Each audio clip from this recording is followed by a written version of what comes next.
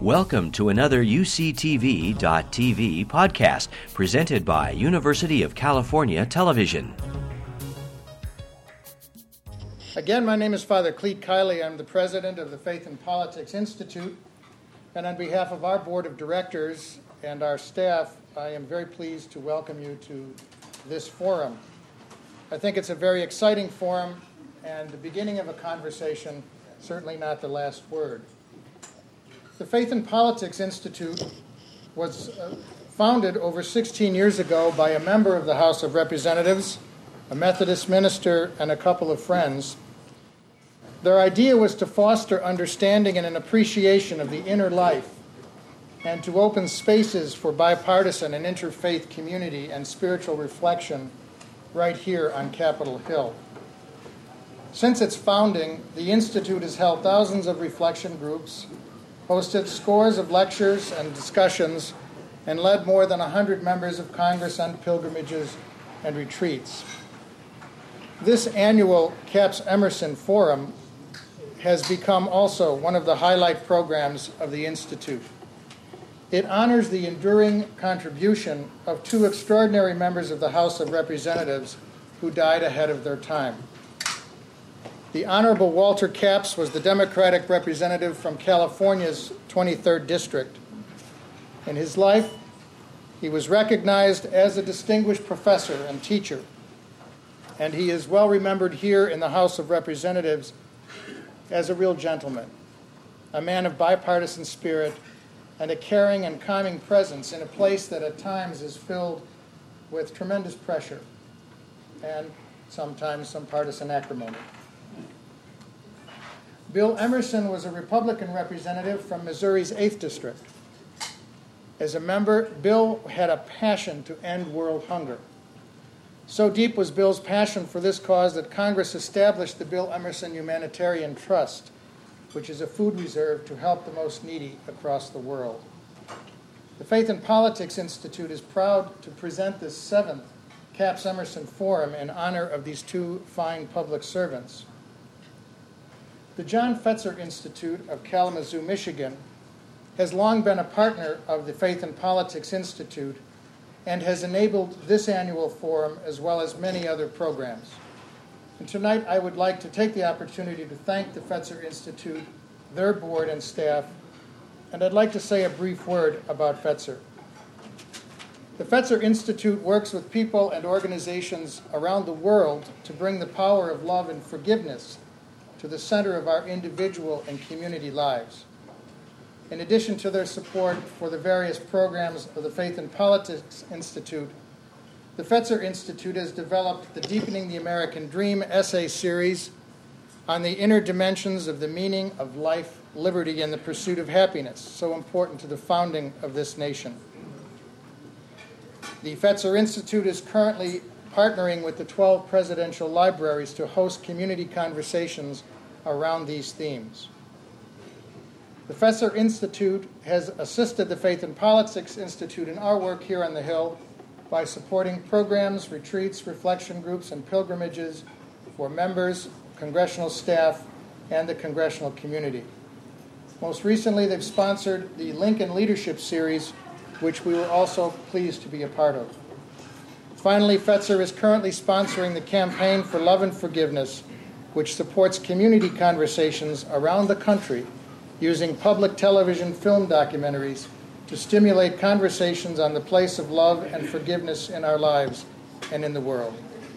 You can learn more about the Fetzer Institute by visiting their website, www.fetzer.org.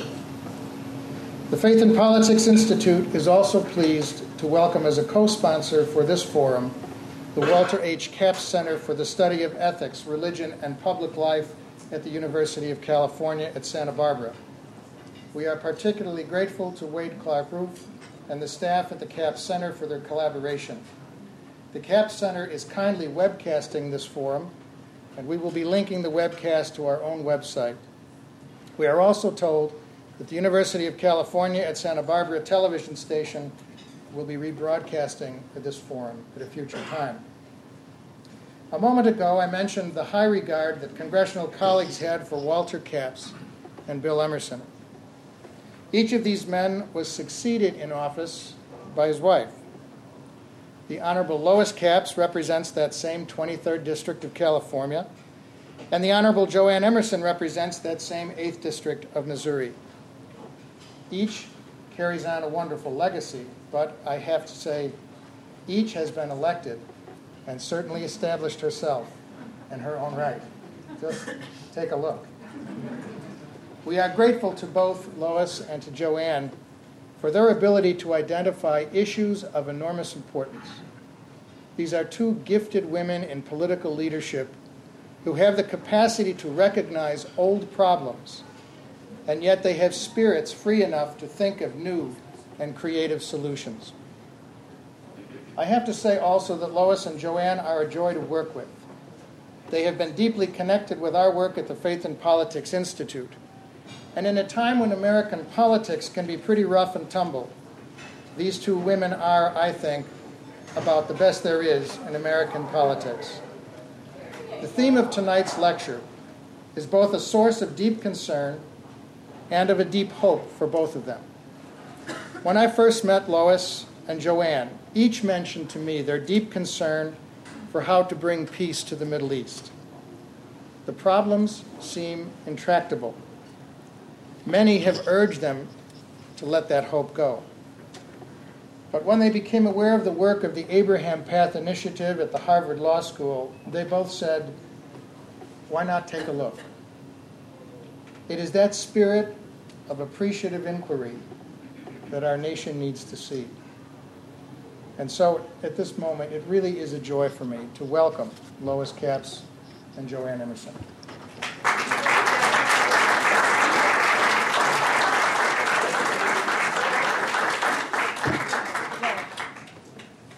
All right. Lois went first last time, so it's my turn this year, she informs me.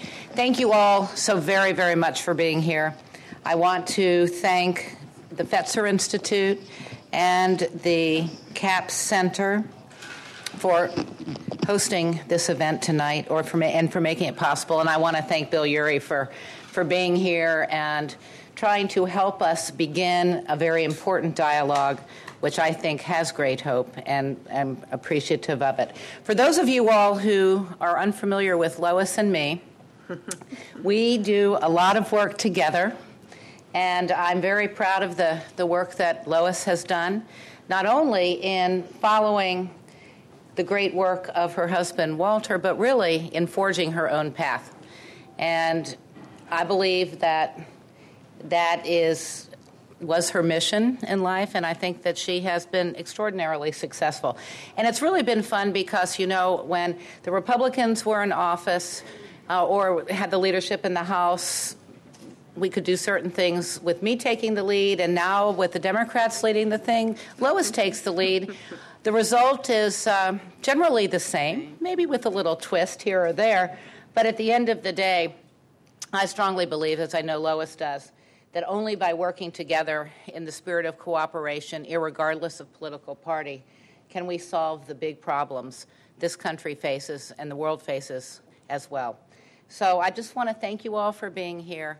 And Lois, thank you and thank the center really for helping make this possible as well. Thank you.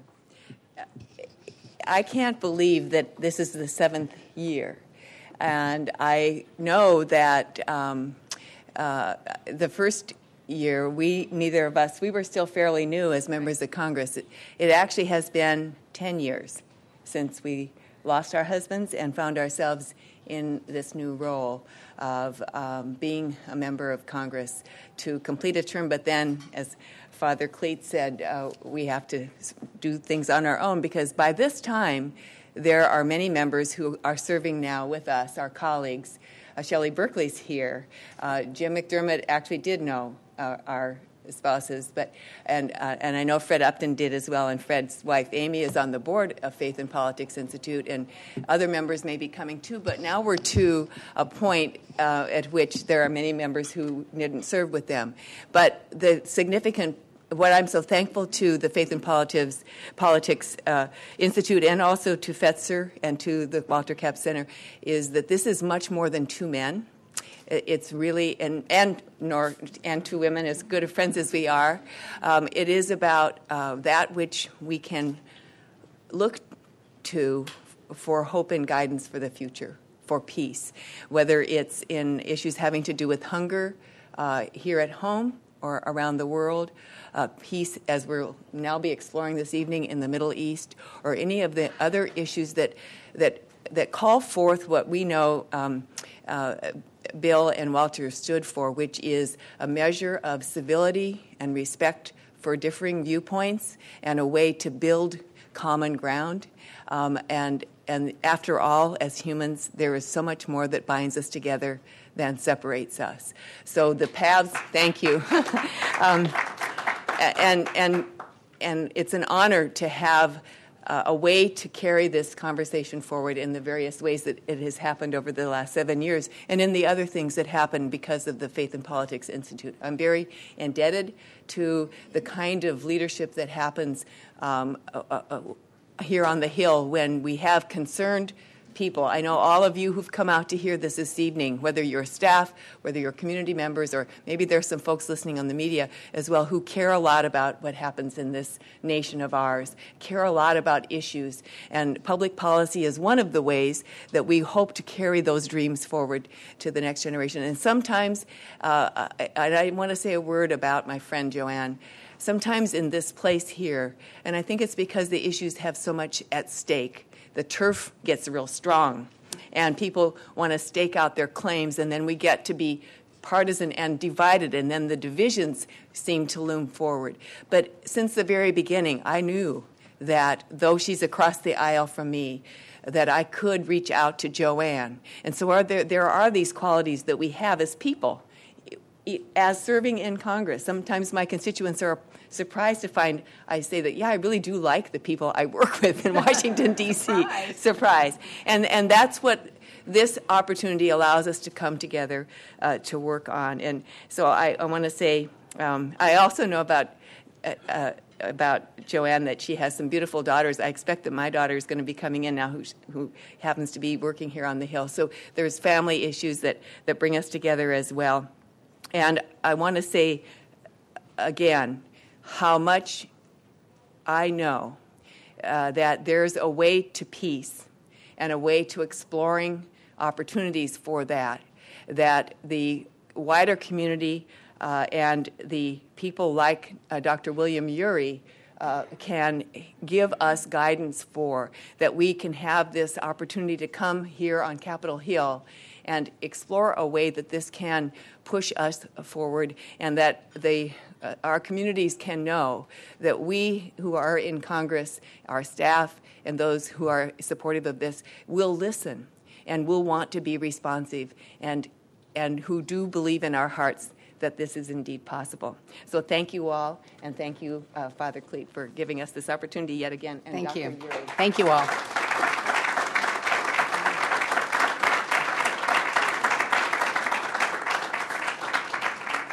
They really are two very special ladies.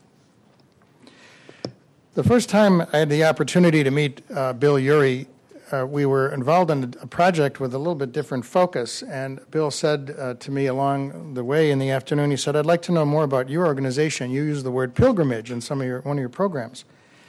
And we began to have a conversation about pilgrimage, and Bill then began to share the work that they have been doing at the Abraham Path Initiative.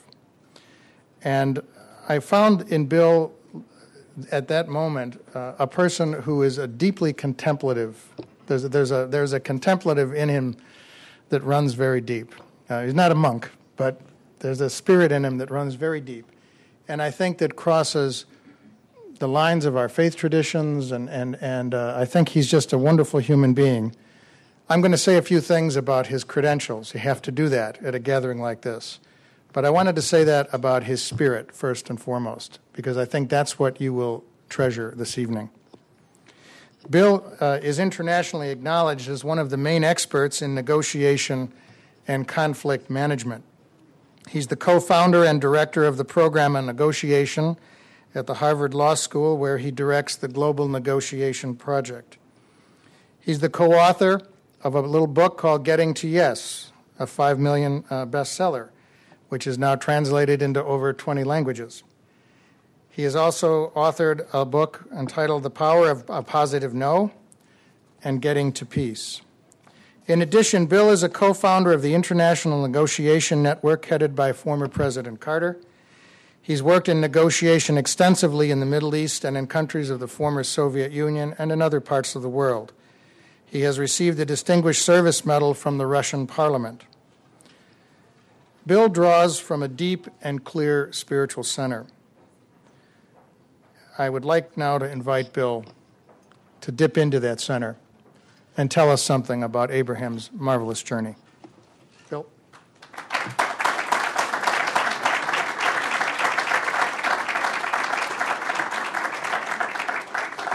Well, it's an enormous pleasure to be here this evening. And I'm very thankful to Joanne Emerson and Lois Capps, and it's an honor to be speaking at a forum in honor of their husbands. I'm also grateful to Father Kiley and the Faith and Politics Institute for this opportunity. What I'd like to do is speak to you about the Middle East, and which has, as we all know, become a symbol of impossible conflict. And I'd like to begin, if I may, with one of my favorite stories from the Middle East. It's an old ancient story about a man who leaves as his inheritance to his 3 sons. He leaves them camels. He leaves them, in this case, 17 camels. And to the first son, being the oldest, he left half the camels. And the middle son, second son, he left a third of the camels. The youngest son, he left a 1/9 of the camels. Well, the 3 sons got into a little bit of a discussion, a negotiation about who gets how many camels, and it's not so easy because 17 doesn't divide by 2. 17 doesn't divide by 3. 17 doesn't divide by 9. They each wanted more, and brotherly temper started to rise. Struggle was beginning to break out. And in desperation, they went and they consulted a wise old woman. And the wise old woman thought about their problem for a long time. And finally, she came back and she said, well, I don't know if I can help you. I don't know if I can solve your problem. But if you want, I have a camel. So they said, fine. And they took her camel. That meant they had 18 camels. Well, the first son took his half. 18 does divide by 2. He took his 9. 18 does divide by 3, so the second son took his third, which was 6. The youngest son took his 9th. 18 divided by 9 is 2. If you add 9 and 6, you get 15, plus 2, 17. They had 1 camel left over. They gave it back to the wise old woman. Now, if you think about that story for a moment, I think it resembles a lot of the conflicts we get engaged in, including the conflict in the Middle East, which is we often approach these things like, there's 17 camels. There's no way to resolve a particular problem. And somehow what we need to do, as that story indicates, is take a step back from the situation, like that wise old woman, come at it with a new perspective, with a fresh lens, and see if we can come up with an 18th camel. And that's what I'd like to do with you this evening, is describe to you one possible 18th camel, to see if we can take a fresh lens on this very difficult conflict in the Middle East. As Father Kiley had mentioned, I've had the privilege of serving as a third party in many conflicts around the world, from Sudan to Yugoslavia to South Africa to Northern Ireland to Chechnya to Indonesia. And one key and often overlooked element I've found in making progress is imagination. It's the human ability to imagine a more hopeful or more positive future, which is the key. It was key in South Africa. It's key in the progress that's now being made in Northern Ireland. And in the Middle East, which is so often associated with despair, I think we need a fresh lens. We need something that can inspire our imagination, our moral imagination, our imagination to imagine a world where people can live alongside with each other in mutual respect. And that is the purpose of this Abraham path.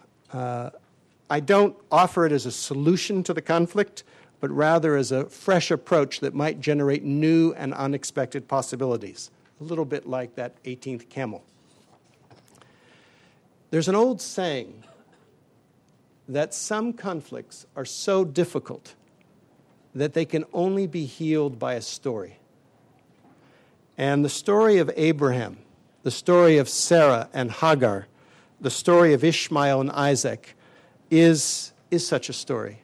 It's not an ordinary story. It's a sacred story. It's a founding story for over half of humanity. And maybe now's the time to tell that old story in a fresh way, in a way that can bring us together, because that's the essential message of Abraham. He represents faith, he represents unity, he represents respect for others. So the aim of the Abraham Path Initiative is very simple. It's to inspire and support the opening of a route, a path of tourism and pilgrimage, historical, cultural, religious, that essentially retraces the footsteps of Abraham across the Middle East.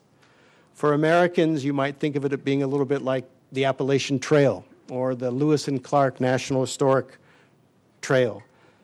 The route is the Abraham Path is a route of sustainable tourism.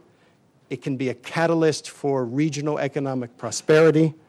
It can be a vehicle for cross-cultural understanding, a platform for youth leadership, for historic preservation of sacred sites and historical sites. It can be a focal point for positive media coverage that highlights the hospitable people of the Middle East and the shared heritage of Abraham's children. What I'd like to do is, if we could just have the next slide, the map actually. Yeah, just to give you a little bit of a map of the Middle East. Essentially, Abraham's journey starts either in Ur, which is now in southern Iraq there, or in southern Mesopotamia, or in Urfa, where many people believe he was born as well. There are two kind of rivals or claimants for the birthplace of Abraham. Urfa is in northern Mesopotamia in southern Turkey. And right near Urfa is the city of Haran, which is the place where Abraham hears the call from God to go forth, to leave his father's house and go off on a journey, to go off on a walk. And then Abraham essentially comes down through what is present-day Syria and Lebanon, comes through Aleppo, which is associated with him, Damascus, comes through what is present-day Jordan, Israel, and in the Palestinian territories. He's buried in Al-Halil or Hebron, which is just south of Jerusalem, in the tomb of the patriarchs. And then, for those of you who know your Bible, he goes to Egypt. And for Muslims, they believe that he actually goes to Mecca and builds or rebuilds the holiest place for Islam, which is the Kaaba. And the Hajj is basically based around Abraham. So the path in its entirety basically crosses the borders and integrates what we now know of as the Middle East, which in those days was the lands between two great civilizations, Mesopotamia and Egypt. And he essentially bridged those civilizations. What I'd like to do is the path, just to give you a sense of distance. Initially, we think of the Abraham route now beginning in Haran and Urfa. Haran, where Abraham hears the call, covers a total distance of about 700 miles to Hebron, where he's buried, about 1,200 kilometers, linking some of the finest landscapes, historic sites, and holy places of the Middle East in a single itinerary of outstanding beauty and interest. So, since a picture is worth 1,000 words, I'd like to play for you I'd like to give you a virtual tour of the path, play a little DVD. It's about 6 minutes. It was made by local Washingtonian here, young filmmaker Dan Marks, who just won an Emmy for his work. And I'd like just to play that, because I think you'll get a sense of the path from seeing the pictures of the path. So if we could go to the DVD in just a moment. I see they're bringing it up. And then after the DVD, I'd like to tell you about the practical aspects of opening the path, how we've been studying the path, and the steps we're taking to opening the path, even in this difficult time.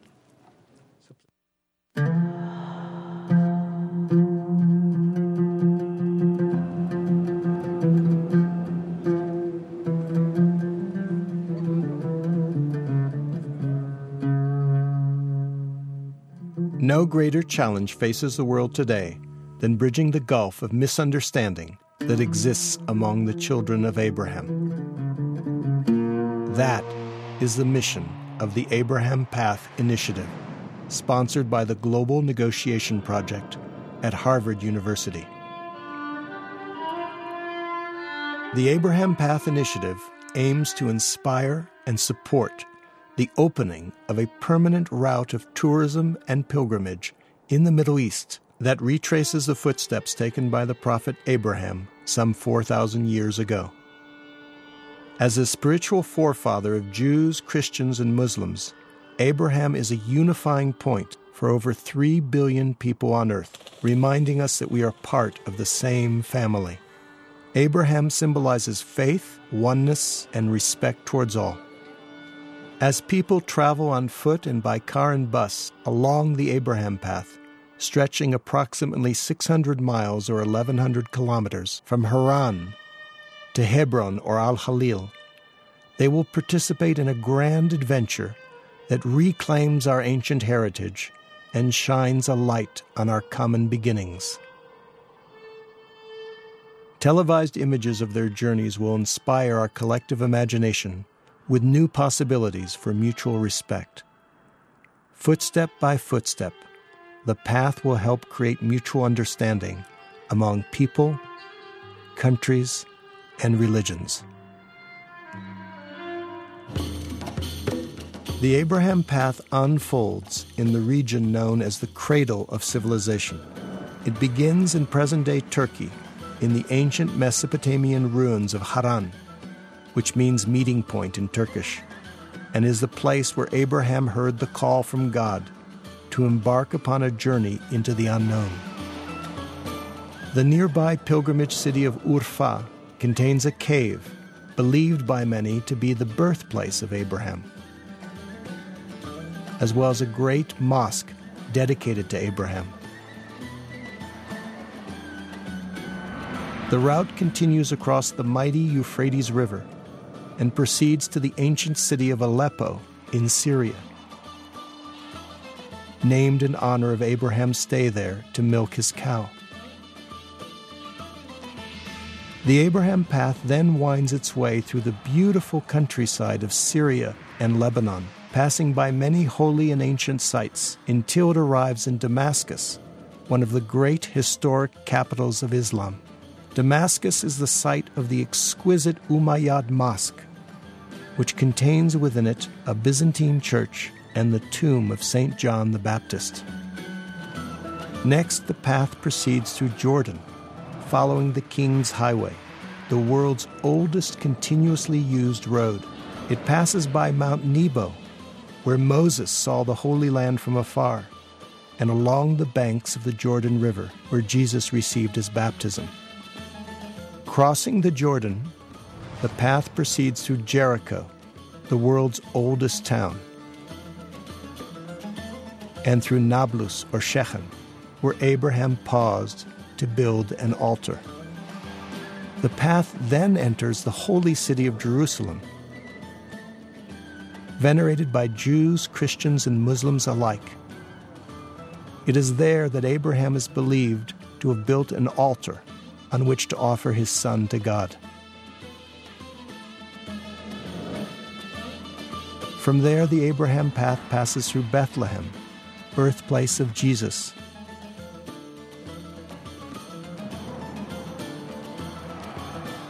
And finally, the path ends in Hebron, or Al-Khalil, which means the friend of God in Hebrew and Arabic.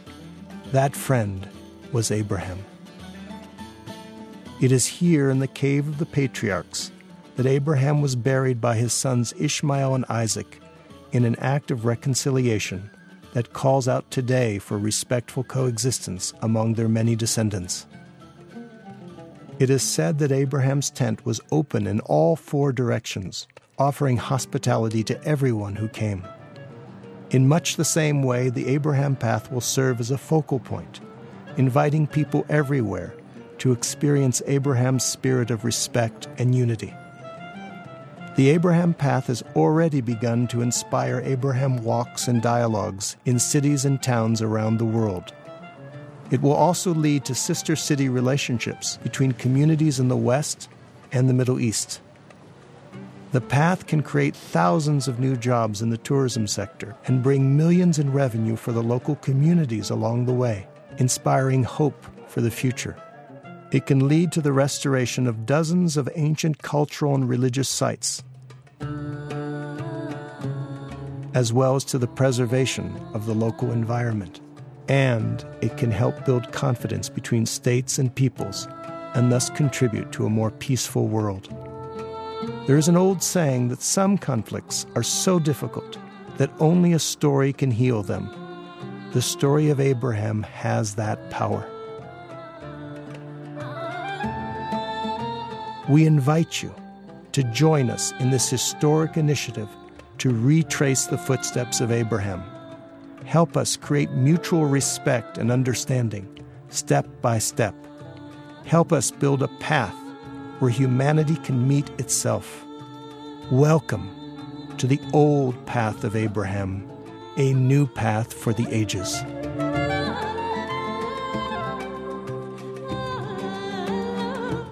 What I'd like to do now is tell you a little bit about the practical aspects, and because I can imagine it's a beautiful vision, but is it practical? Is a good question. Let me just actually begin, if I may, with just one story. We've been studying this path, and it's both the obstacles to creating such a path in today's times and the potential, the great potential, for 4 years now at Harvard. And we've been studying at Harvard. We've been testing out the idea in the various countries in the Middle East and different communities, political, religious, civic, business, and so on. And I remember on one occasion I was in Syria, and I was consulting with a tourism expert there, and I asked him where places in Syria are associated with Abraham. He said he didn't know, but he would ask, and it so happened he had to give a talk the following week to a group of mayors, and he put this question to them: do any of you have sites associated with Abraham? And one of them came up to him and said, yes, as a matter of fact, we do, and came up with a site that we hadn't heard of called the Spring of the Bride, which was a place where Abraham is believed to have bathed the night before his wedding with Sarah. And apparently it was a place of mostly local Christian pilgrimage for centuries. And it had fallen into disrepair. There was a beautiful pond there, and somehow just the place had fallen into disrepair. And it was surrounded by some villages with about 50 different clans, 50 different poor families, farmers living there. And like farmers in many places of the developing world, there wasn't that much to go on, and so a lot of them were beginning to think we had to sell their lands and move to the slums of the nearest big city. And so the mayor explained this to my friend, the tourism expert, and on that, when he told him about the Abraham path, the mayor said, the governor happened to be there, the governor of that province, so on the spot they got excited about this, so they immediately signed a document appointing a task force of the heads of the local clans to look at what it would take to restore this site, this beautiful site, so it could be on the Abraham path. And my friend, when he went to visit the villagers there, just on the basis of that letter, they'd formed this task force. On the basis of that letter, they said, we're never going to sell our lands because now our place is going to be on the Abraham path. And that, to me, was just an instance, a small instance of how a path, a route like that, we all know the power of a route of linking these places can suddenly give hope. Where there's despair, where there's poverty, can suddenly give hope. And I had a chance to go see this myself, not only in the Middle East, but this summer I went and did some research on another great pilgrimage path in Europe, perhaps the greatest pilgrimage path in Europe. Many of you may know it, the path of Santiago de Compostela, which is of similar length. It's about 900 kilometers. For some people, it's 1,000 kilometers or even longer. And it goes traditionally from southern France across northern Spain and ends in the city of Compostela. It's the way of St. James because in the cathedral there, it's believed that there's a relic of St. James. And what's amazing about that path is that 50 years ago, maybe 50 people walked that route. St. Francis walked that route back in the Middle Ages. It goes back to the 900s or 1000s. And 50 years ago, maybe 50 people walked that path. Today, over 200,000 people walk it. And the numbers are just going up. There's such a thirst for people to get out and travel. And those are just the people who walk it. There are millions of people who visit it. They just had to open up a nonstop flight from Newark to Compostela, which is not exactly, it's not like Madrid, just to accommodate the interest. The people are interested in learning about their roots and going back to the past. And the same thing is true even more so about the Middle East, where there are 3 billion people who trace their ancestry, spiritual or family, to the Middle East, and the thirst to go back there is keen. And so, to me, what that brings to mind is, and Spain. Because when I was a boy in Europe in the 60s, and I remember Spain at that point was considered a developing country. It was a third world country with an authoritarian dictatorship, and I've watched over a single generation how Spain has become a first world country. How? Through the engine of tourism. Spain just passed last year France as the most visited country on the planet. And you can see it everywhere, the growth. And along the path there, for example, Compostela is just one part of it, but it's amazing how much people are going back to the villages. Young people are staying in the villages because there's life there. The places are being restored. You can see the power of that kind of meaningful, responsible, sustainable tourism. And came to me that in some sense, if you look at the Middle East, tourism, as you know, tourism and travel is one of the greatest economic sectors in the world today. And maybe the Middle East, if you think about it, there are two futures. One is a path of violence. One is terrorism. It's terrorism or tourism. That's the choice. And we need to think about how do we build that positive vision. And the Abraham Path could be a possible anchor for that. Certainly has happened in Spain, and I think it can happen again. So what I'd like to do is just tell you a little bit about what we've done to try to make this vision, step by step, become a reality. There were a lot of people who said, you can't go down that path. You can't cross those borders. It's not safe. The governments won't let you, and so on. So we decided we needed to test it. Being Americans, we're pragmatic. We need to test this. So we organized, under the auspices of Harvard, a study tour last November, where we brought, if we can go back to keep on going through the slides, please, next slide, next one. Yeah, right here. Where we had 25 delegates representing 10 different countries from around the world, 4 different continents, all 3 Abrahamic faiths. We had scholars, we had religious leaders, we had business people, we had some people, journalists and so on. And we put together a delegation and we said, let's try it. Let's see if you can actually go across all those borders. And we went from Urfa and Haran in southern Turkey, and we followed the path by bus. We had meetings and consultations along the way, all the way along the path that you just saw in that video, all the way down to Hebron, to Al-Halil, to the place where Abraham is buried. And we had meetings with political leaders, with the deputy prime minister there in Turkey and the foreign trade minister, to mayors and governors, to religious leaders, to civic leaders, to business leaders, just trying out this idea again and getting enormous resonance.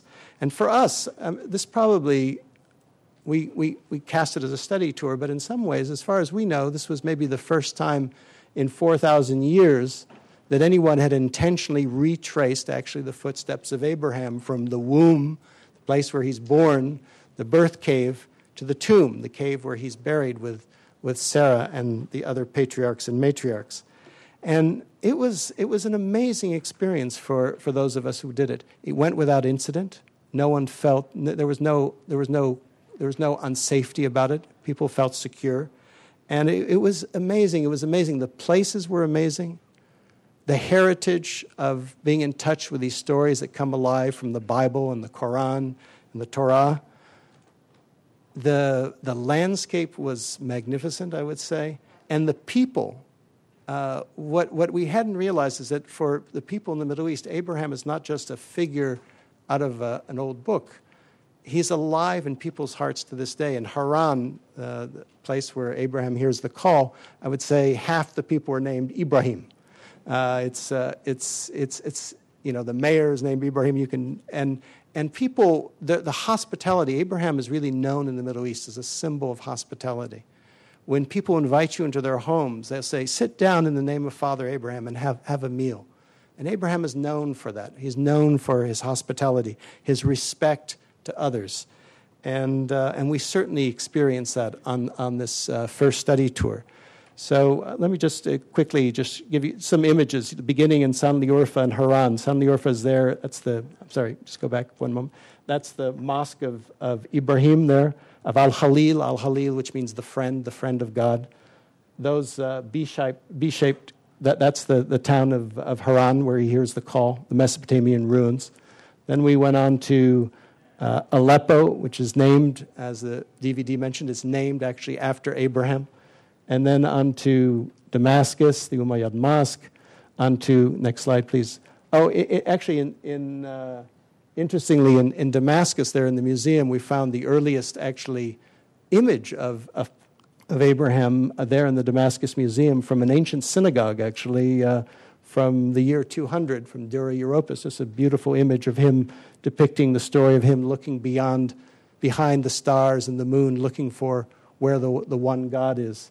And then, please continue. And then in Amman, we had meetings again with people. And then move on, please. Jerusalem, Bethlehem, we had another meeting there with our Palestinian colleagues. We went to Hebron, Al-Halil, where he's buried there. And it was, the resonance was amazing. The response was amazing, both within these places. I'll tell you just one story. When we finally arrived in Hebron and Al-Halil and visited the tomb there, we were the only visitors there. And as we came out, one of us had thought to, as we took this trip, to take a little piece of earth, of soil, from every place that we went from Haran on. So we took a little bit of soil from the ruins in Haran, and then in Urfa by the Euphrates and so on, and created a little bag of soil, and with the thought that they'd bring the soil down to Hebron. And so we were looking around afterwards for a place to place the soil, and there was one little olive tree outside the tomb. And so we sprinkled a little bit of soil there and stood around and had a moment of silence. And there was an old gentleman looking at us, and he came up afterwards. He was very curious. He said, "What are you doing to my tree? That's my tree. What are you putting on my tree?" Turned out it was his olive tree. And when we explained to him the story that the soil had come from all the places that were associated with Abraham, all the way from the place where Abraham hears the call, he was so moved that he said he would take care of that tree very preciously from now on and take care of the soil. And then he said one other thing. He said, but next time, he said, please don't just bring earth, bring people. And that's what we found is people, they desperately, tourism is desperately needed there. And so that's the positive resonance that we received. And then when people went back, what we found is this inspired, not only our trip inspired others to immediately begin planning tours down the same path. There are about 6 other tours that we know of that are being planned down the same path now. But they went back to their own communities, and in their own communities, people said, well, we may not be able to get over to the Middle East right now, but we'd like to walk the Abraham path in our own community. And so what we found, for example, starting actually here in the city of Cincinnati, where a group of people, one Sunday, 300 people got together, and they persuaded the mayor to declare it Abraham Day. They then walked and had a service at a church. They walked a few miles and had a service at a synagogue, walked a few miles and had a service at a mosque, and then came and shared a meal together. And the 4 TV stations covered it, and it was an Abraham walk. They all had their T-shirts, an Abraham path. And we saw that happening. That was all just inspired. It wasn't something that was just, people want to be able to do that. That same thing happened in Dallas, Texas. There must be a dozen other communities in the United States that have similarly replicated it. It's now happening in Brazil. I'm going down in 2 weeks because the Brazilians, which has an extremely large diaspora of the 3 religions, want to create an Abraham Path chapter in Brazil, send Brazilians to the Middle East. as well as do walks there in Brazil. It's happening in France. There are plans in Berlin, in South Africa. So the idea somehow, a very simple idea of just walking together side by side, has captured people's imaginations. And then it also captured, so that's Cincinnati right there, that walk I was telling you about. And it also, we tried to keep this low profile for a while, just not to really attract a lot of press, because we wanted to really make sure it was well-grounded. But it began to attract some press, and in Turkey, the big national newspapers, in the Gulf News, in the Christian Science Monitor had a front-page article about it. Arizona Daily Star, LRB, the main one of the main cable channels. Al Jazeera was interested in it. National Geographic, the Discovery Channel. So there's something about that. The potential of this to generate positive images, a different image, a more positive image of what the Middle East is and what it can be. So the test was, at this point, we were studying the possibility of this path. And at that point, having gotten so much positive feedback, we decided within the last 9 months to actually form an organization to really facilitate the possibility for other people to travel the same path, and to really begin the work. If it wasn't going to be us, who was going to do it? And if not now, when, so to speak? So we began to actually we began to actually map the path, because part of it, people will travel it as people travel other routes by car or by bus. But for a lot of people, they want to walk this path. They want to actually feel the earth under their feet. So we could have the next. So we began to. In the last 9 months, we've mapped the first 80 kilometers of the path using Google Earth. This is a Google Earth picture. Believe it or not, right now with Google Earth, you can go and you can look. You can see every olive tree. You can see the old goat track. So we have mappers, Jordanian mappers, who are looking to find what is the most natural trail, the most beautiful trail, the one that encompasses the most sites. And even in this part of northern Jordan, which, as far as we knew, there was nothing particularly associated with Abraham, but right there in the beginning is the birthplace of the prophet Elijah, which is a beautiful place with an old Byzantine fresco. There's the birthplace, the tomb of Joshua. There's the place where, in the valley, where Jacob wrestles with the angels. There's Christian villages. There's mosques. There's all the way down to Mount Nebo, where Moses sees the promised land for the last time, or from afar, where he's buried. So already there, and so we're mapping it out. We have host committees that are beginning to spring up, that are starting to map it out in Turkey, in Israel, in the Palestinian territories. Our Palestinian colleagues have started to map it out. Next slide, please. Have started to map it out around the city of Bethlehem. They've already mapped out a one-day segment. So we're beginning to map out segments. This, in 2 months, in Turkey, where the path actually begins. That's a picture of Haran right there. It's under that gorgeous arch. And our Turkish colleagues are planning a conference with us on tourism, on the potential tourism and the economic aspects of that, together with the Turkish government. We've developed supportive relationships with the different ministries of tourism along the way. There will be a walk, previous slide please, a walk from a 15-kilometer walk after, we're going to have the conference and we'll do a 15-kilometer walk, a first pilgrimage ending up under this arch from Urfa to Haran with children and youth. And then there will be a concert, just to kind of bring in music and make it somewhat fun. So we're doing these kind of rolling launch events. The first one in Turkey. The next one in the spring, what we're planning to do next spring is, next slide please, is open up the part that the 80 kilometers in northern Jordan with a youth walk of youth from around the world, to begin to open it up. Because it's really something for youth to really, but it's something for people of all ages, but I think the youth will be the first to actually get down and actually walk. They're walking through the villages, and we have people now working in the different villages, explaining to people, because a lot of these villages have never seen tourists, explaining to people what it's all about, really this is designed to really be locally owned, locally run, just to create all kinds of businesses, bed and breakfasts and guide services and so on, to create jobs. So that's the next slide, please.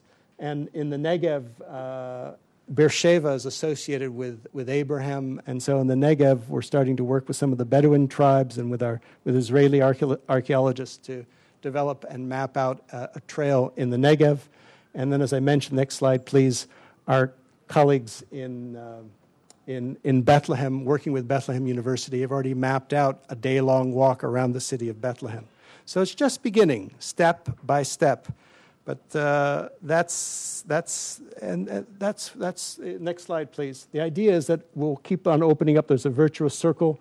We'll keep opening up parts of the path year by year, having more and more tours go down it. And then there will be publicity, which will bring more tours, enable us to open up more segments of the path, so it gets built year by year. Understanding that once these paths happen, like the Appalachian Trail or like Santiago de Compostela, which has been around for over 1,000 years, these things can go on for ages. Because we're not creating something new. All we're doing is we're dusting off the footsteps of Abraham. We're connecting up the dots. The places already exist there.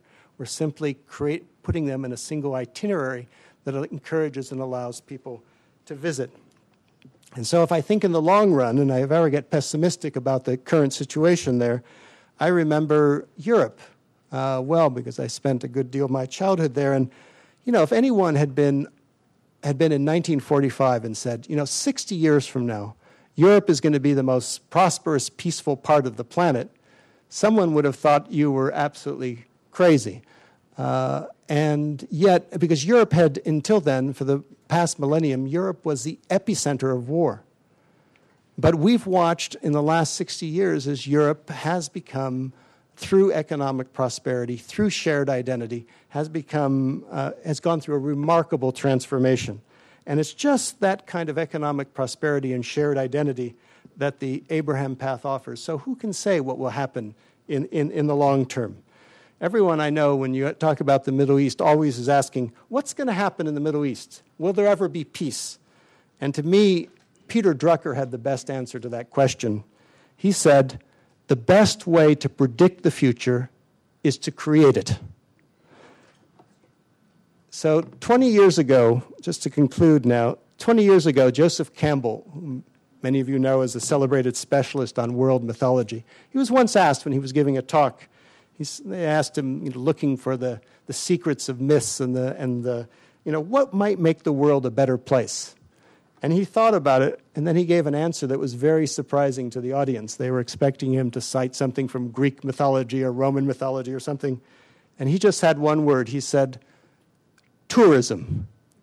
And everyone was kind of shocked, but then he elaborated. He said, go out, meet someone new, learn a new language, another mythology, another religion. If enough people did just that, we might see the beginning of the end of the demonization of other peoples around the world. So I invite you to join us. This Abraham Path belongs to all of us, belongs to everyone. In the book of Genesis, God says to Abraham, go for a walk, and then see what happens. And that's what we're inviting you to do. So I hope you'll walk or visit the path one day, either here or ideally in the Middle East. I hope your children will. I hope your grandchildren will. I hope your great-grandchildren will. There's a lot of work to be done, but like any great journey, it's done step by step. Our motto in this project is, less talk, more walk. So each of us, I think, can be like that wise old woman contributing her 18th camel. So I hope you'll join us in helping to create the future, in rediscovering the old path of Abraham. My hope is that we will all discover a new path to peace. Thank you.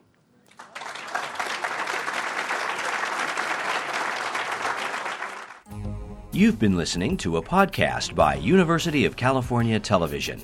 For more information about this program or UCTV, visit us online at uctv.tv.